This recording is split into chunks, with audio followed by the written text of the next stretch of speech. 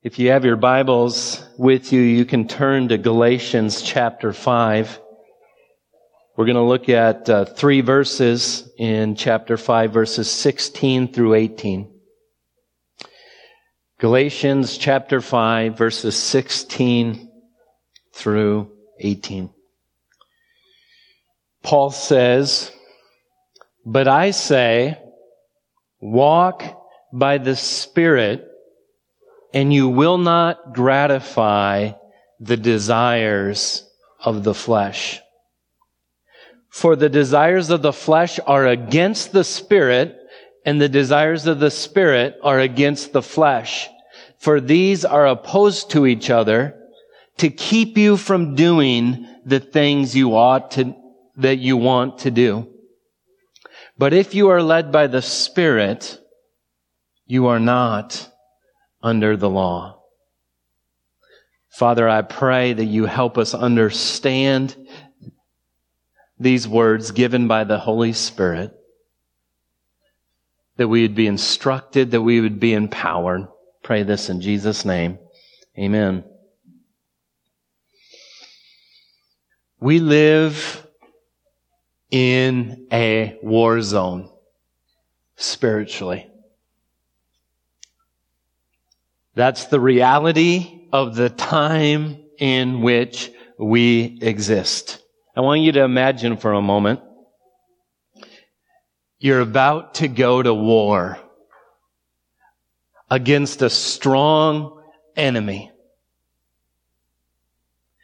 There's going to be a lot of fighting. There's going to be wounding that happens. What's going to drive you? What's going to give you confidence as you enter battle? If you look back at the history of different wars and battles fought, the armies that were most valiant, those who had the most confidence, the most boldness going into battle, what was the difference for those armies opposed to those who were afraid and are defeated? And many people are going to point to the general in charge. There are certain generals throughout history that had a knack, even when they had lesser men and the lesser army, were able to build such confidence in their men that a smaller army could defeat a greater army through good strategy and through boldness and confidence. Thomas Jonathan Jackson. Many of you probably don't recognize that name, but if I was to call him by his nickname, Stonewall Jackson, your ears might perk up.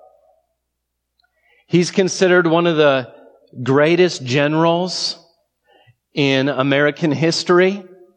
He was a general that served under Robert E. Lee in the Confederate Army during the Civil War. He was one of the most gifted tactical commanders in U.S. history. Generals today study his tactics that he used back then. He was a motivator. He could get his troops to fight with such confidence. I looked up some of his most famous quotes to just give you an idea what type of general he was. Listen to some of these quotes. "My religious belief teaches me to feel as safe in battle as in bed. God has fixed the time for my death. I do not concern myself about that, but to always be ready, no matter when it may overtake me." What if troops were listening to someone who spoke like that? Here's another thing he said. I have so fixed the habit in my mind that I never raise a glass of water to my lips without a moment's asking of God's blessing on it. I never seal a letter without putting a word of prayer under the seal. I never take a letter from the post without a brief sending of my thoughts heavenward. I never change classes in the section of the room without a minute's petition on the cadets who go out and those who come in. What if you were ready to go into battle and your general was General Stonewall Jackson? Here's another quote in regard to tactics. Always mystify, mislead, and surprise the enemy. If possible, when you strike, overcome him. Never let up in pursuit so long as your men have strength to follow. For an army routed, if hotly pursued, becomes panic-stricken and then can be destroyed by half their number. The other rule is this: never fight against heavy odds. If by any possible maneuvering you can hurl your own force on only a part of it, and that the weakest part and by the weakest part of your enemy and crush it, such tactics will win every time. And a small army may thus destroy a larger one in detail, and repeated victory will make it invincible. Going to war would be scary. But what if your general was a man of honor, a man of confidence, a man who talked about his confidence in the midst of battle? Unfortunately, Stonewall Jackson ended up getting shot by friendly fire from the Confederate Army. He ended up having his arm amputated, and he then contracted pneumonia, and he died 8 days later. His death was a severe setback for the Confederacy, affecting not only its military prospects, but also the morale of its army and of its general public. Jackson was the type of guy that when he was gone, the army struggled. Not just because his tactics weren't there, but his morale was not there. Why has God left you and I, if you're trusting in Christ, down here on this earth? What is the battle at hand, and how will we fight it? If you remember from a few weeks ago, we looked at verses 13 through 15 in Galatians chapter 5. If you want to look at those, I want to read those and get us in the context of these verses. For you were called to freedom, brothers. Only do not use your freedom as an opportunity for the flesh, but through love serve one another. For the whole law is fulfilled in one word: you shall love your neighbor as yourself. There's the battle plan. There's the goal. That you love your neighbor as yourself. You will never face a tougher battle than doing that. God has called you to selflessly love others. To have love drive your life and not selfishness and sinful desire. And then he says, but if you bite and devour one another, watch out that you are not consumed by one another. You have this young church, newly Christians, with false teachers who come in and say, if you want to have a safe environment, you need to live according to the law. You can't trust by faith in Christ alone. You can't just live in the power of the Spirit. And Paul warns Galatians, realize what's at stake. You will destroy yourselves by your own selfishness unless you begin to win the battle. Unless love starts to win, Sovereign Grace Church would devour itself. Unless God is helping us win the battle through the power of the Spirit, the destruction will come from within our own hearts. So, in verse 16, and in the verses we're going to look at today, he says, "But I say, walk by the Spirit, and you'll not gratify the desires of the flesh." We are in a battle zone. Right at the beginning of this letter, Paul tells his people that Jesus Christ has come to deliver us from what? This present evil age. Our commander and our king is come. And he's delivered a blow to the enemy.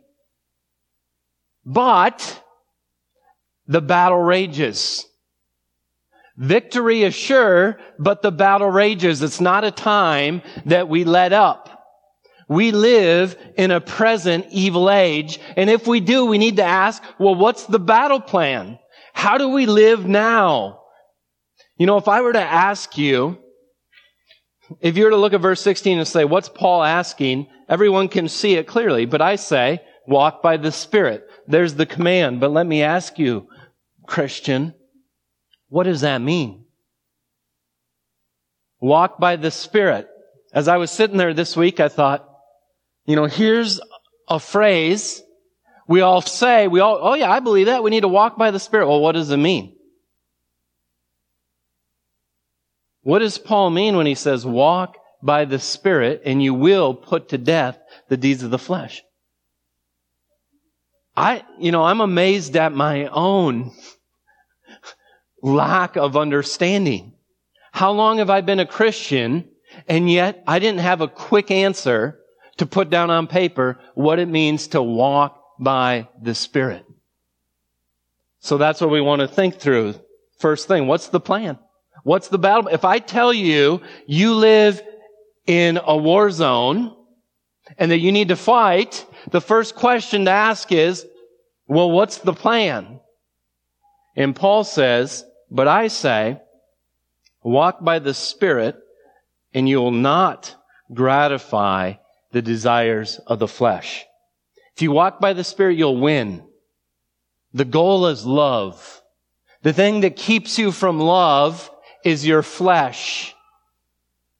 And what Paul means by flesh is not this body of skin, but what he means is the evil desires, the sinful desires that live inside your heart that are common to mankind. If you walk by the Spirit, you will put to death. You'll not gratify the desires of the flesh. Rather, you will put it to death. So let's think through what it means to walk by the Spirit. Two things I think two helpful categories to think through. To walk by the Spirit means to be led by His instruction. If you're going to walk by the Spirit, that means that your general, who is telling you what to do, you're going to listen to the instruction that he's saying. To walk by the Spirit is to listen to instruction. And the second thing is to rely on the Spirit's power and not the power that we deceive ourselves to think relies in us. To walk by the Spirit means to listen to what the Spirit says and to not do it in our own strength, but to rely on the Spirit to supply the power. What does it mean to walk in the flesh? To walk in the flesh is to listen to the voices in your heart that are sinful, to satisfy its desires that are crying out. You see, a helpful way to think of this might be this. There's two talkers.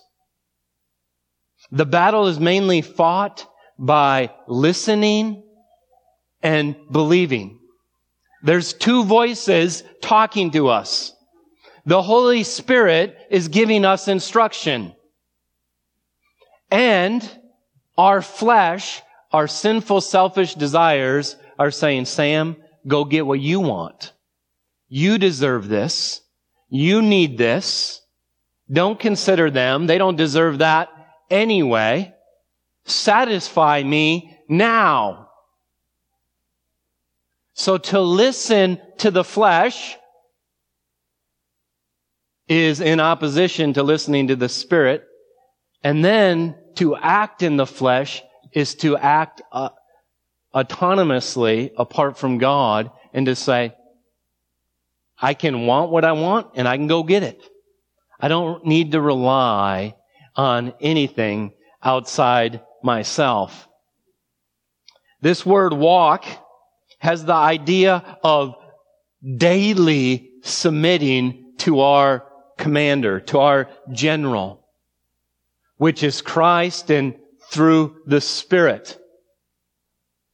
It's the idea of not at one point in time saying, all right, I'm on the Spirit side, but the very word peripateo, the word walk, means consistently throughout the day, the battle never stops raging, and I'm going to listen to one or the other. And this verse says, if I listen to the Spirit, I will not gratify the desires of the flesh.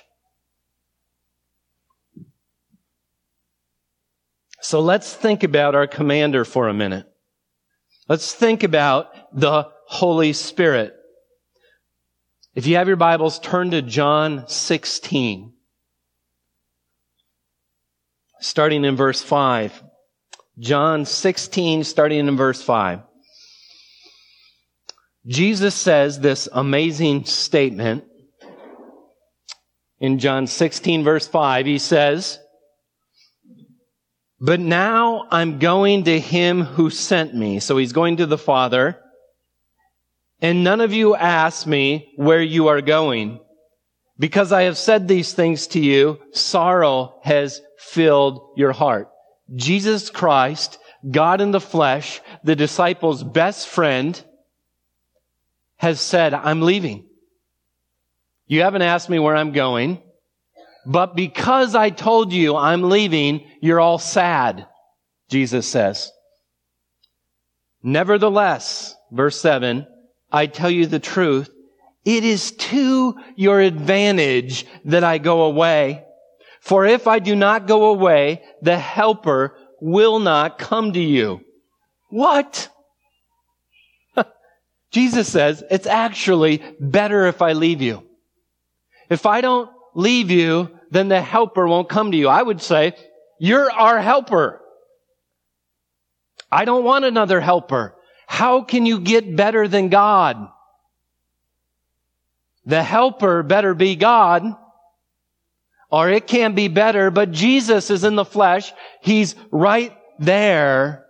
The helper comes and can be present with believers everywhere, all the time. Christ is present with us through the Spirit. And then look at what he says. It is to your advantage that I go away, for if I do not go away, the Helper will not come to you. But if I go, I will send him to you. And when he comes, here's what he'll do. 3 things.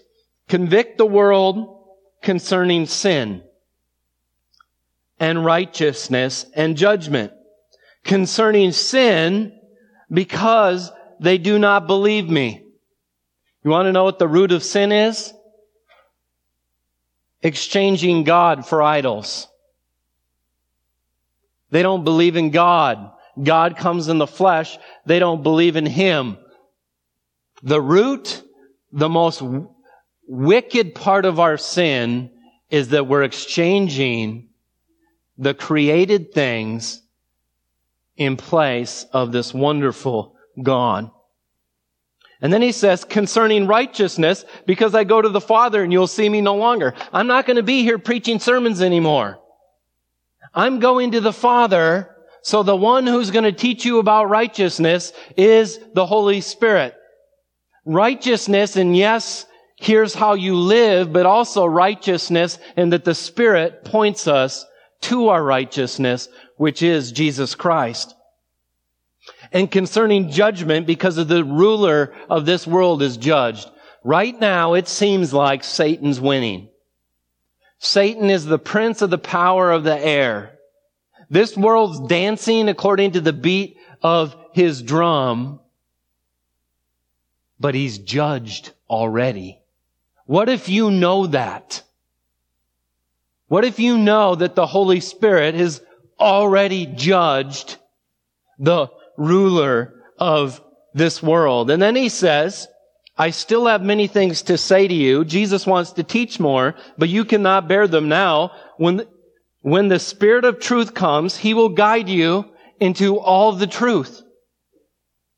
For He will not speak on His own authority, but whatever He hears, He'll speak, and He'll declare the things that are to come. That word declare the things that are to come is only ever used of God. This is one of the texts that proves the Holy Spirit is God. The Holy Spirit is going to come and He's going to instruct with perfect instruction for us in this battle.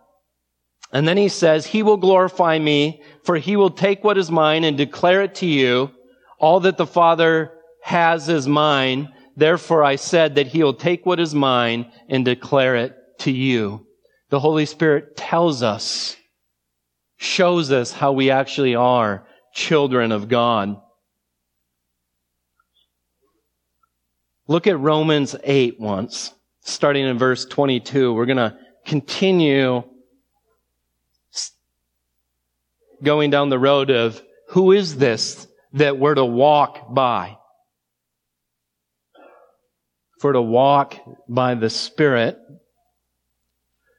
what is He here to do? He's here to give instruction, to convict of sin, to point us to righteousness, and to tell us that the world has been judged, that the evil one has been judged.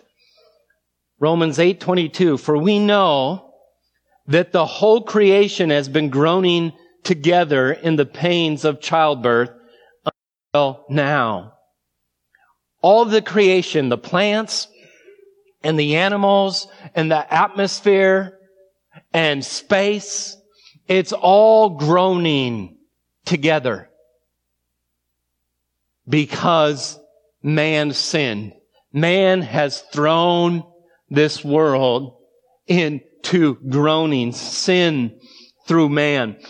And not only creation, but we ourselves who have the first fruits of the Spirit groan inwardly as we eagerly await for adoption as sons, the redemptions of our bodies. For those of us who already have the Holy Spirit in us, we're actually groaning along with creation. We're eagerly waiting for the time when this battle against our sin in our flesh will finally be won. When love becomes the default nature that flows out of us. When selfishness doesn't seem like the default that I'm always battling against. For in this hope we were saved. Now hope that is seen is not hope, for who sees hope, or for who hopes for what he sees. But if we hope for what we do not see, we wait for it with patience. Likewise, now here's the key. How are we going to do it in this time of groaning? Likewise, the Spirit helps. Same word Jesus used about the Spirit. Us in our weakness. For we don't know what to pray for as we ought, but the Spirit intercedes for us with groanings too deep for words. He who searches hearts knows what is the mind of the Spirit. God knows the mind of the Spirit because the Spirit is God. Because the Spirit intercedes for the saints according to the will of God. And we know that for those who love God, all things work together for good for those who are called according to His purpose. Well, if the Helper's with us, and the Helper knows how to pray even when we don't know how to pray, even when we don't know how to groan, the Spirit groans for us. If we have that type of commander, then God can make a promise like verse 28, that all things are going to work together for good.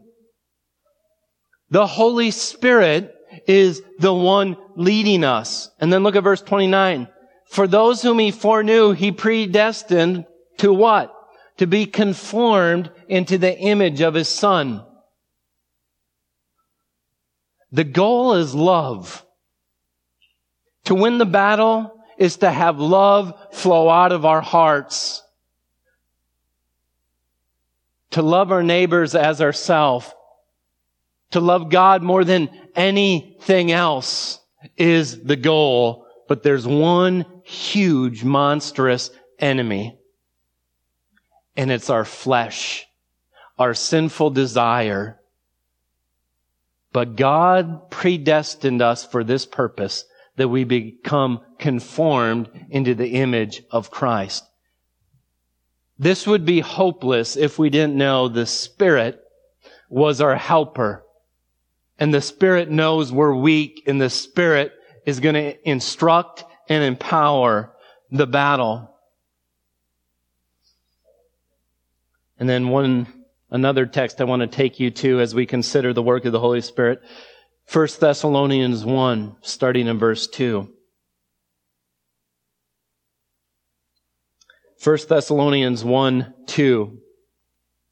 Paul says, we give thanks to God always for you, constantly mentioning you in our prayers, remembering before our God and Father your work of faith. Now get this. And your labor of love and steadfast hope in our Lord Jesus Christ. Thank you, God, for this church where they have works of love flowing out of them and a steadfast faith. Thank you, God, for doing that. Because, verse 5 says, our gospel came to you not only in word is what? Instruction. But also in power and in the Holy Spirit with full conviction. Thank you, God, that your Holy Spirit came. They didn't just hear the instruction, but your word was so powerful that their lives started to look like a work of love, a work of selflessness. Paul's saying, thank you, God, for this. And then he says, you know what kind of men we prove to be among you for your sake. He's saying God's done it in our hearts too. We're loving you. And you became imitators of us and of the Lord, for you received the word in much affliction and with the joy of the Holy Spirit, so that you became an example to all the believers in Macedonia and in Achaia. It's amazing. God's salvation isn't just something that gives us a ticket for us to hold on the day when we die to get into heaven, but imitators are already being made.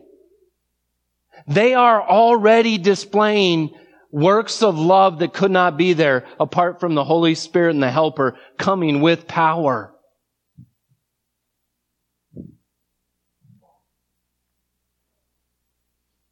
But what is it like if we listen to the other talker? I just want to show you one place. We could do this for a long time. We're probably already doing it too long. Jude 16. Listen to how false teachers are described here. These are grumblers. It's interesting. If you don't understand grace and what you deserve, and you listen to your flesh, you're always going to feel ripped off.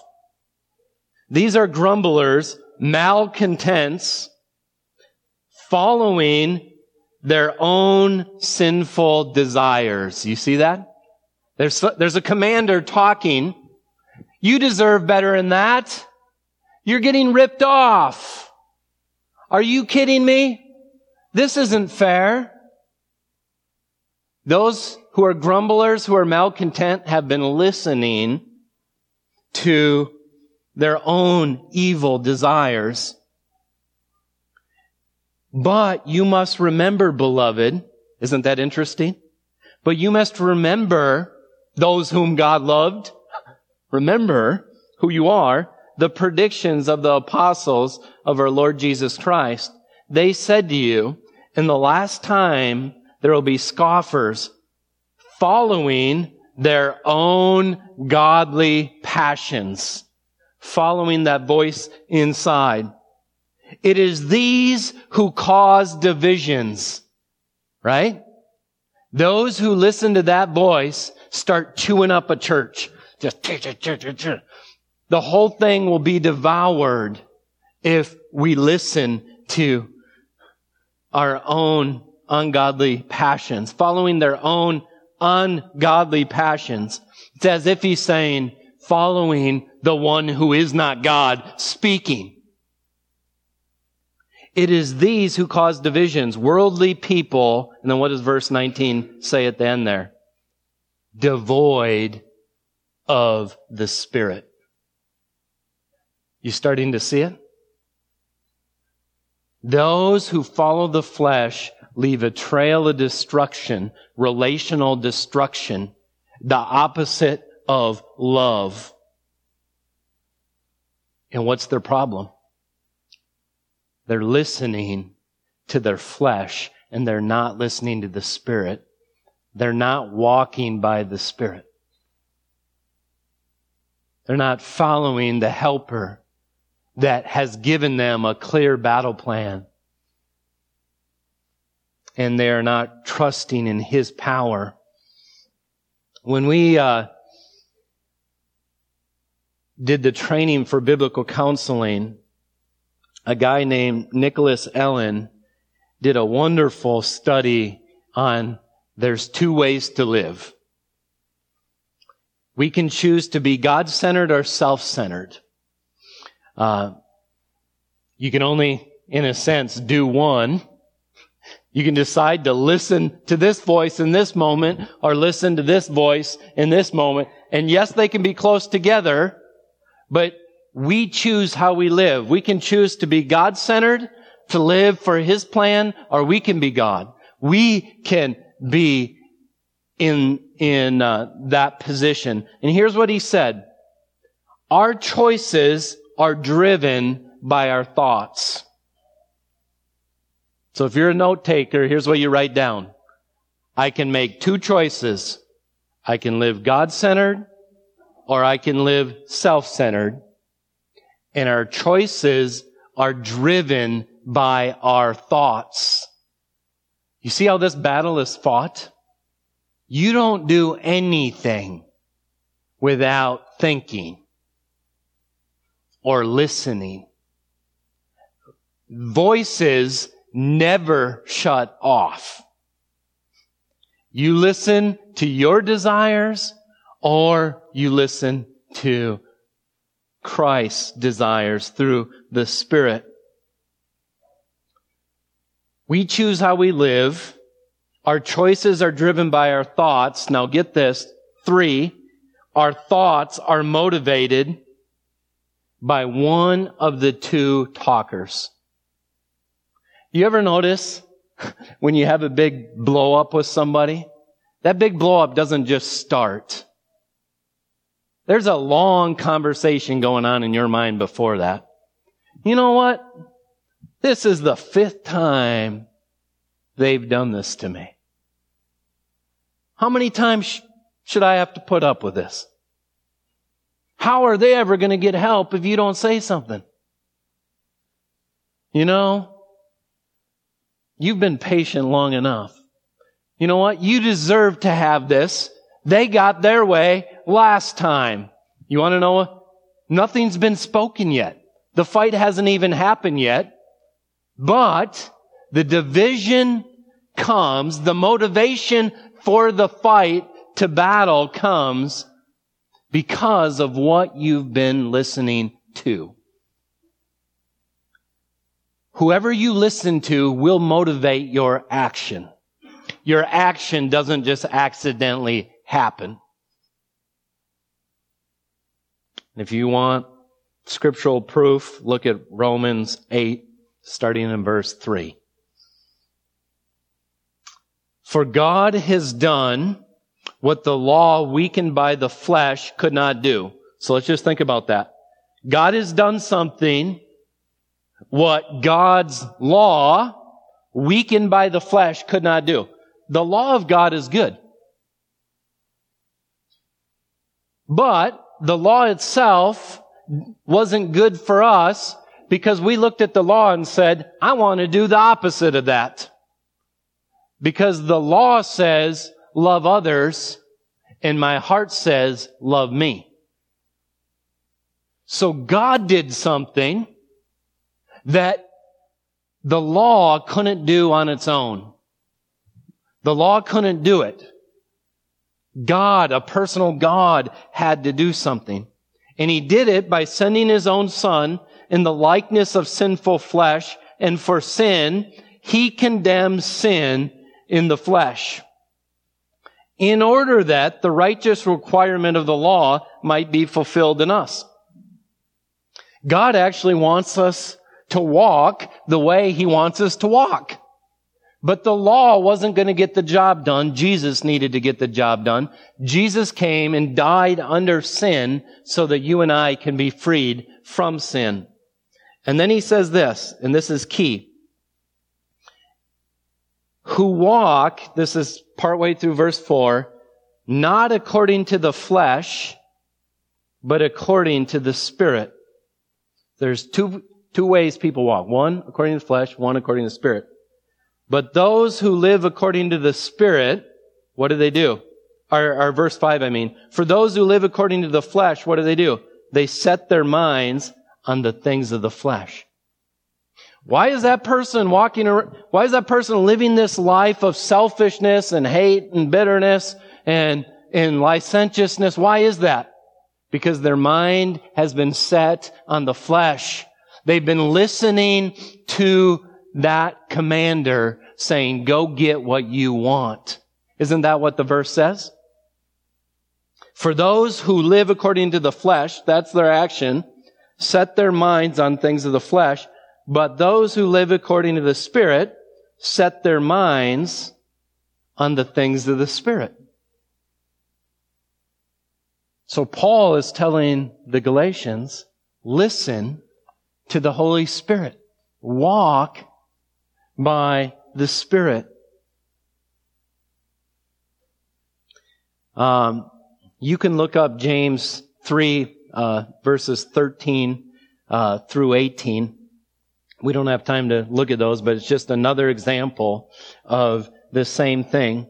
The result of listening to lies and cultivating selfish ambition in your mind is that our thoughts will then, as we listen, we create thoughts, and as we think, motivations are developed in our hearts, and then we act in the flesh, and destruction happens.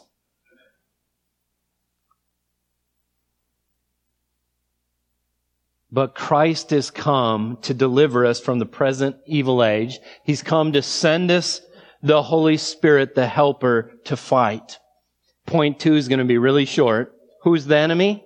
Look at verse 17. For the desires of the flesh are against the Spirit. The desires of the Spirit are against the flesh. These are opposed to each other to keep you from doing the things you want to do.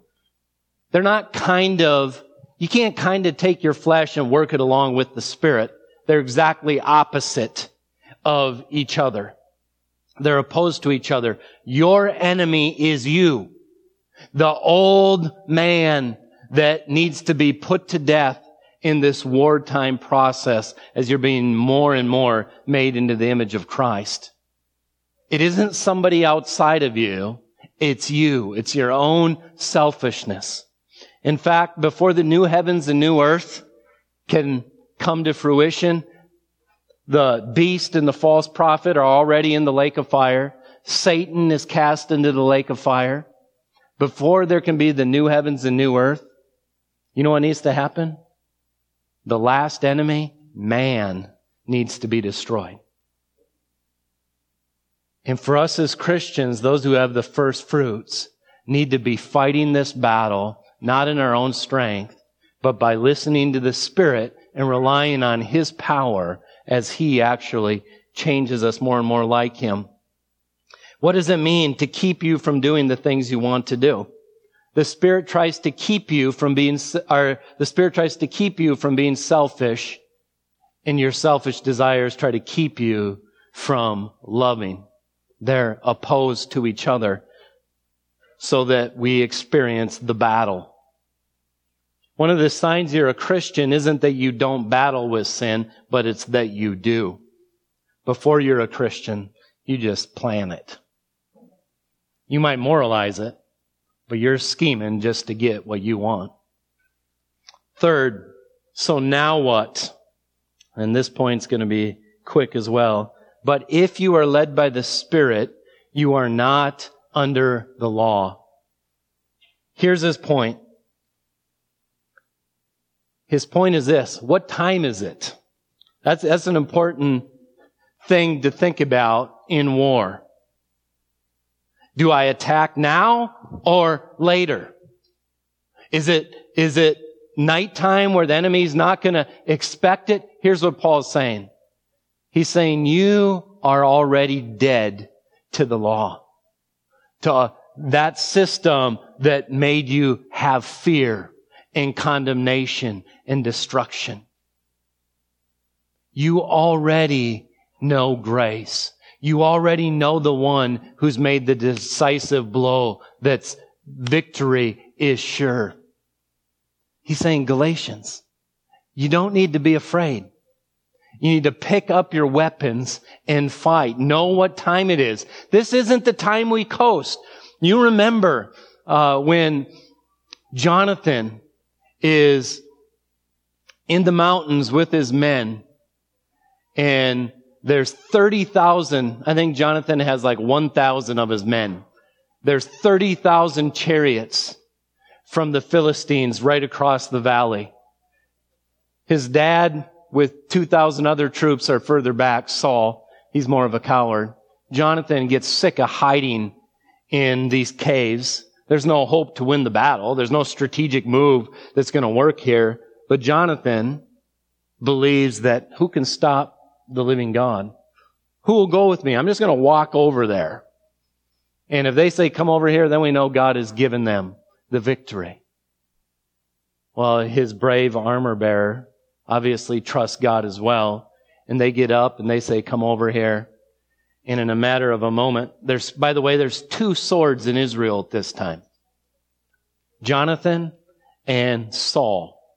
If they want to get their plows sharpened, they got to go to the enemy, the Philistines, to sharpen their plows. They don't even have a blacksmith.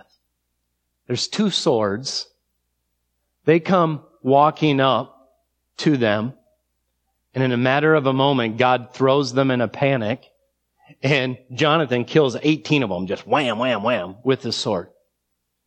And Saul's trying to figure out what's the commotion because he sees the Philistine army going chaotically out of control. And he's trying to figure out what's going on. And count our men. Did someone leave? Well, they found out his son left. And he says, bring the Ark of the Covenant. He's freaking out. You got to do some magic or something. And he's trying to lay hands on the Ark. But then he's looking. He's like, wait. They're all fighting against each other, the Philistines. Let's go into battle. The illustration's this. The decisive blow's been struck. Panic is in the enemy's corner. And the time to kill is now. You have the sword of the Spirit.